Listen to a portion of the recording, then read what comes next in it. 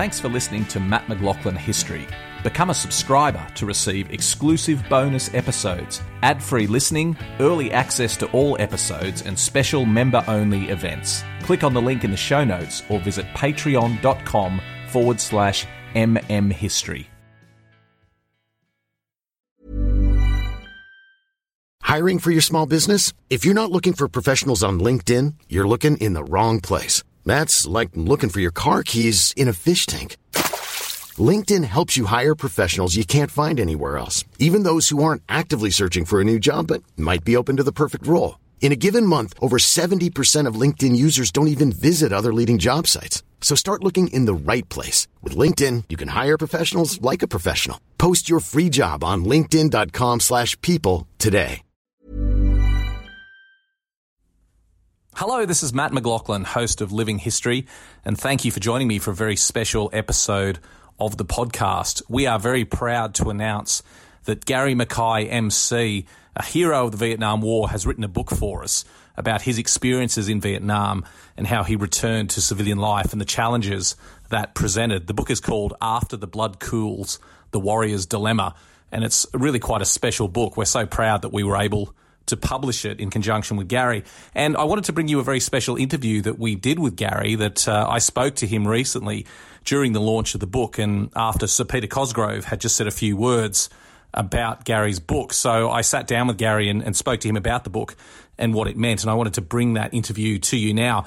If you would like to buy a copy of the book, you can get it now. It's available online on our website, which is livinghistorytv.com, and I'll put a link to it in the show notes so you can find that. But I recommend that everyone goes out and buys a copy of this book. It's really quite extraordinary, just an incredibly raw account of one man's service in Vietnam and what combat did to him and the effect it had on the rest of his life. So the book is called After the Blood Cools, The Warrior's Dilemma by Gary Mackay, and here's my interview with him now.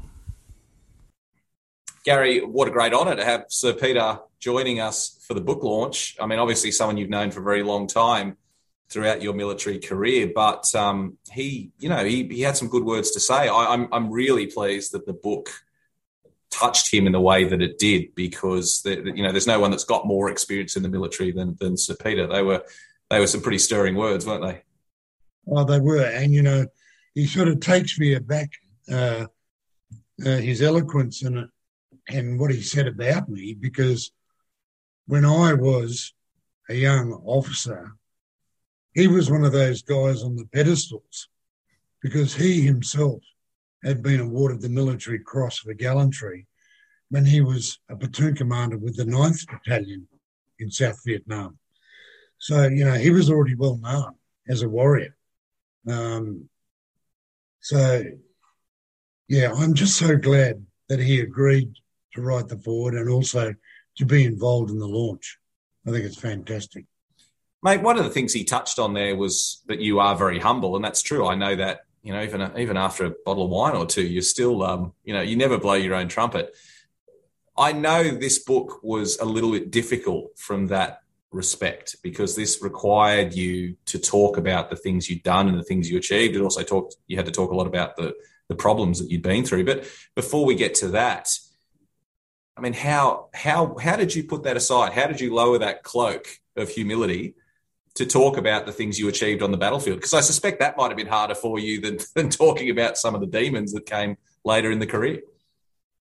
Well, when you initially asked me to write a book, I kicked it around for a couple of days, and you gave me some suggestions. You might remember I came back and I said, no, I want to do The Warrior's Dilemma, because it's something I've had to talk about a few occasions when I've been invited to by DVA and a few other people. And I had a sign above my desk that had the aim of the book. And that was to tell the reader what a soldier goes through in battle. And whenever I sort of thought, I'll write about this or not, I had to look up at that sign and remind myself what it was all about, so that I stayed true to that aim and didn't wallow in self-pity or anything like that. That was what I wanted to do. And I know, having having written an autobiography before and helped other people write an autobiography, and having written the biography, that you've got to do it warts and all. Otherwise, it has no relevance. It loses its credibility. And we've all seen people in the past, politicians especially, who will write their autobiography and leave out some really tricky bits that we all know about. And thought, well, why didn't you talk about that? So you've got to put it all on the line. And that was it. Well, you certainly did that, and I'm sure readers, when they pick up the book, will be struck by how open you were with your whole life story. So Peter touched on why this will be a really important book for future generations of infantry soldiers and particularly leaders. But it's not just a book that speaks to military people. It's not a book that is full of military jargon and only written for the military community. This is a book that I think everyone will take something away from. And the hardships you went through were quite specific as they related to combat and being at war. But I think a lot of people will find that whatever hardships they're going through in their life, they'll take something away from this book. Talk to us about people who will read this book who don't have experience with military service. Well, I'm hoping it'll be the friends and relatives of those who have served in a combat zone. I'm hoping that the DVA community as well will look at this and get a greater feeling for what we ask our combatants to go through. I'd also like to see, as Sir Peter said, that our training institutions have a look at this as well.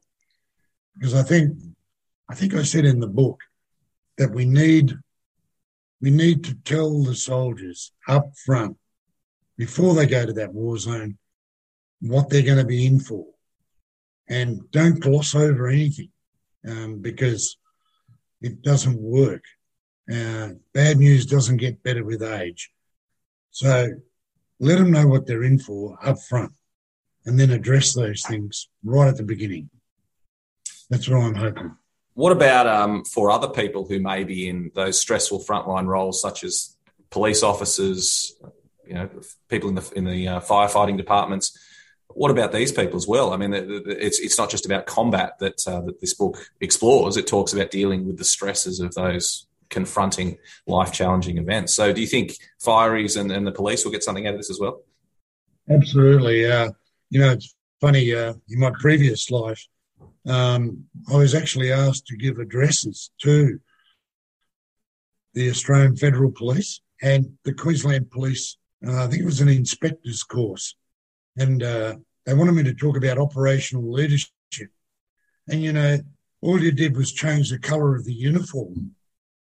And even though the police, their principal aim is not to have lives lost and to take lives, which is a bit opposite to the military where that is our role, is to kill the enemy. They have an even harder job in trying to keep everybody, the combatants in their sphere, if you like, alive. And that's even trickier. And I think they will get something out of it. And I hope that clinical psychologists, for example, who deal with first responders can read that and see that there is a relationship. Without a doubt, there is a relationship between what the military go through and those ambos and fireys and police.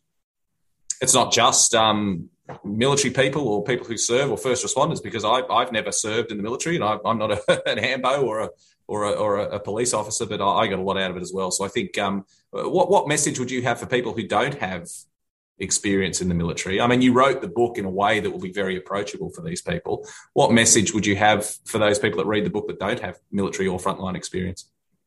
It is to read it, absorb it, and then get an appreciation for what the combatants have to go through. And then they might be less inclined to, pull back and say, oh, well, they're in the army. They've got to expect that. the trouble is, as I said in the book, we expect people to behave normally in an abnormal environment, and we expect that abnormal environment not to have an impact, and that they will go back to having a normal life. Well, sorry about that. It flows over. It washes all over you, and it continues to so many years later. It's only through mateship, good counselling, camaraderie with those you serve with, that you get through those little road bumps along the way and get to where you really want to be. Well, I've often said that there is, in modern times, there is a bit of a gap between military service and civilian life, simply because, unlike in previous generations, the army is the Defence Force is a lot much more compact organisation than it ever has been before. And fortunately, it's been a long time since we've had a large war that's required civilians to throw on a uniform and go off and fight. The downside of that is that it has created a bit of a gap between the military and civilians. People in civilian life, I don't think, have much of a connection at all with what it means to serve in the military. I think this book does a great job of bridging that gap, because it does. It's visceral how it brings to life what people go through in combat. That's what I found when I read it. I've read a lot of accounts of what it's like to be in combat, but this was so confronting. And as well, it spoke about the challenges of coming home. That must have been a difficult journey for you, and even harder to write about decades later. And it still rankles, when we came back and we were treated with either apathy or anger by some people, and this misdirected opposition to what we had done. The soldiers didn't make the decision to go to South Vietnam. It was a political decision. And without trying to rewrite history and all that, soldiers did what they were supposed to do. And when they did go there, they did it well. And that's why I guess I was fortunate in a way that we had the national servicemen in the story, because here were these citizens who, through no choice of their own, their marble drops out and they're in green baggy skin, and then the next thing they're in a war zone. Now, they were well trained. That's the one thing our military does do well, is train our soldiers and our young officers. But they performed as well as anyone. And even today in my own platoon, the difference between my regular soldiers and my nashos, there's nothing.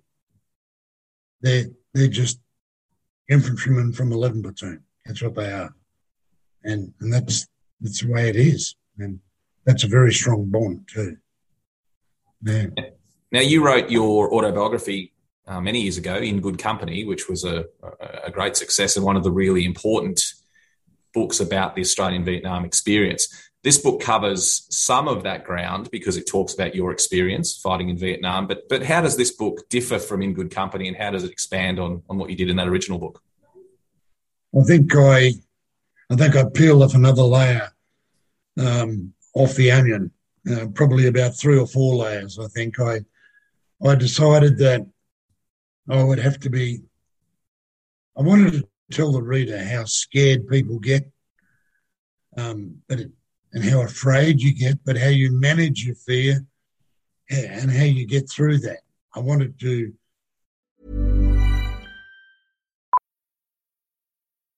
Millions of people have lost weight with personalized plans from Noom. Like Evan, who can't stand salads and still lost 50 pounds. Salads generally for most people are the easy button, right? For me, that wasn't an option. I never really was a salad guy. That's just not who I am. But Noom worked for me. Get your personalized plan today at Noom.com. Real Noom user compensated to provide their story. In 4 weeks, the typical Noom user can expect to lose 1 to 2 pounds per week. Individual results may vary. Hiring for your small business? If you're not looking for professionals on LinkedIn, you're looking in the wrong place. That's like looking for your car keys in a fish tank. LinkedIn helps you hire professionals you can't find anywhere else, even those who aren't actively searching for a new job but might be open to the perfect role. In a given month, over 70% of LinkedIn users don't even visit other leading job sites. So start looking in the right place. With LinkedIn, you can hire professionals like a professional. Post your free job on linkedin.com/people today. Show the human person underneath and everything that impacts upon them, the fear, the grief, the horror. It's important that people understand that. And I think in Good Company, I probably glossed over that because of the amount of room I had in the book. This was peeling it back, and also peeling it back with the beauty of hindsight as well. And I'd had quite a long time to reflect. For myself, my own post-traumatic stress disorder didn't hit until, 34 years after the event because of an incident in Vietnam when I was a tour guide. But it was still there. It was just subsurface. And then there was a trigger, and all of a sudden the black dog appeared, and I had to deal with that. So... Did In Good Company come out before you had those issues with PTSD? Oh, absolutely, yeah. Oh, when In Good Company came out, I was a bronze Anzac. It was never going to happen to me. Until it happened to me, I thought that people who had PTSD were all lead swingers. I thought they'd just bludgeon on the system because they wanted a DVA gold card or something. There were some people who I knew were genuine post-traumatic stress sufferers, but I met people who were not. And I even had someone on tour with me who were not, but who claimed to be. But then, when it hit me, it was like being hit on the back of the head with a cricket bat. It really made me stop and think. And I delved into it a fair bit.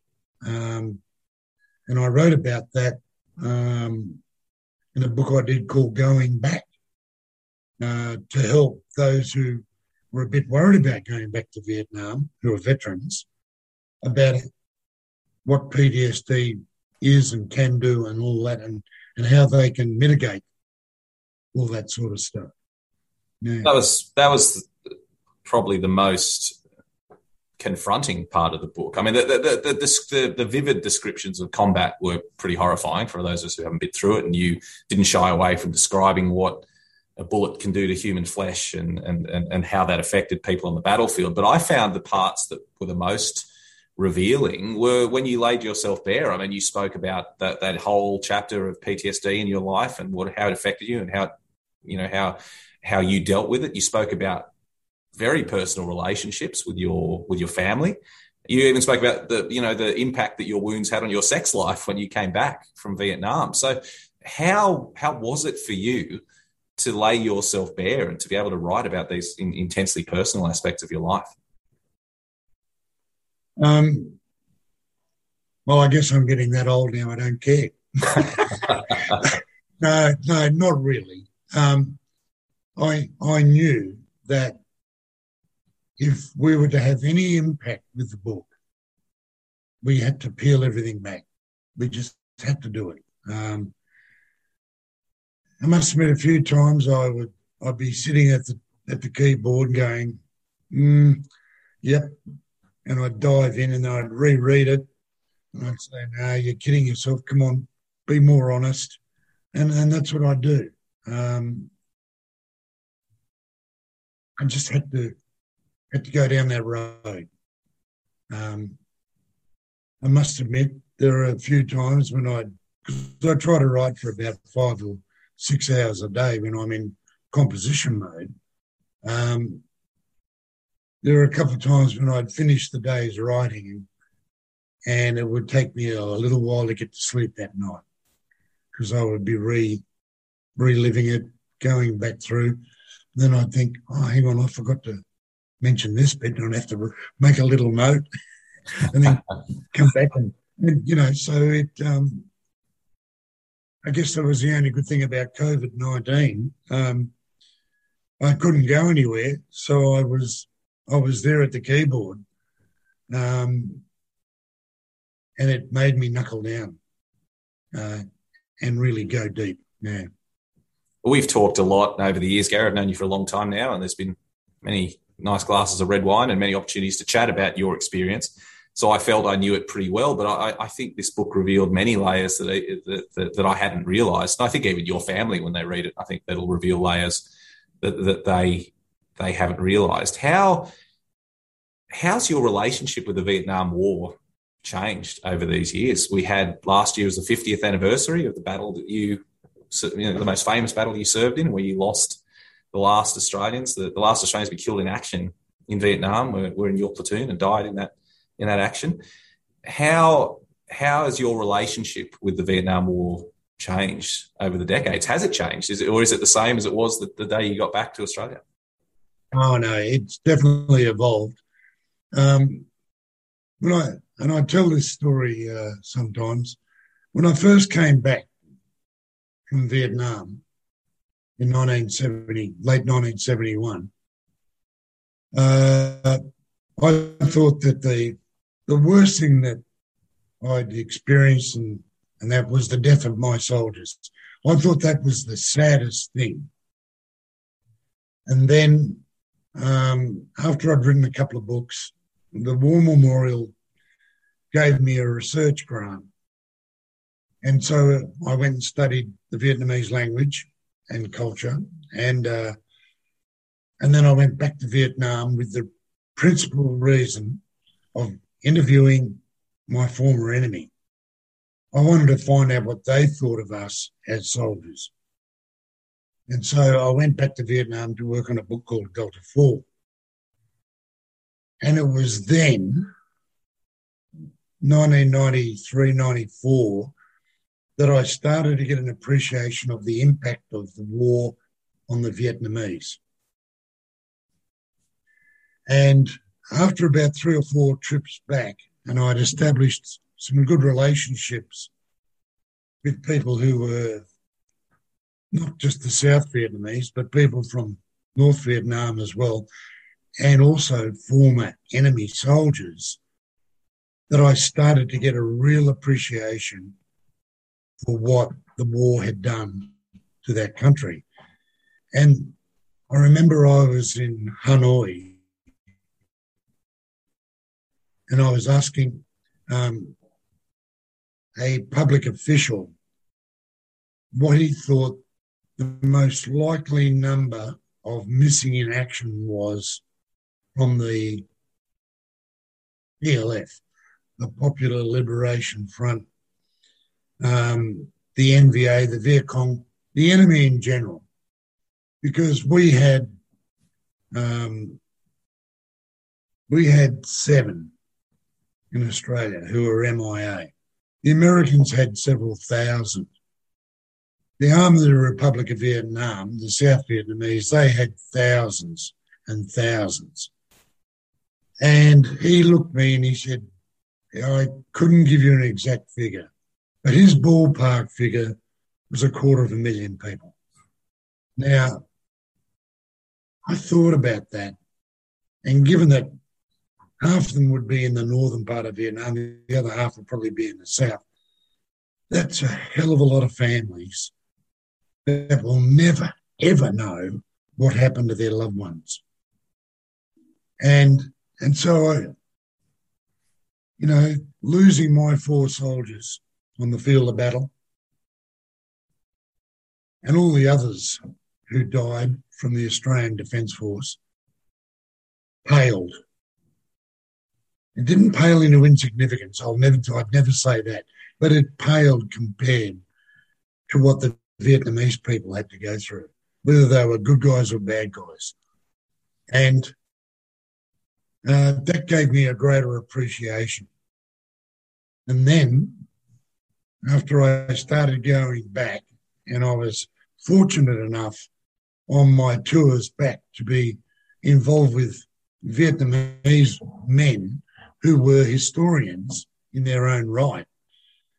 And they were able to put the whole Second Indochina War into perspective. Then I began to realise there should never have been a war in the first place. But, but isn't that true of so many other wars? Well, maybe even the First World War. But my whole relationship changed with that.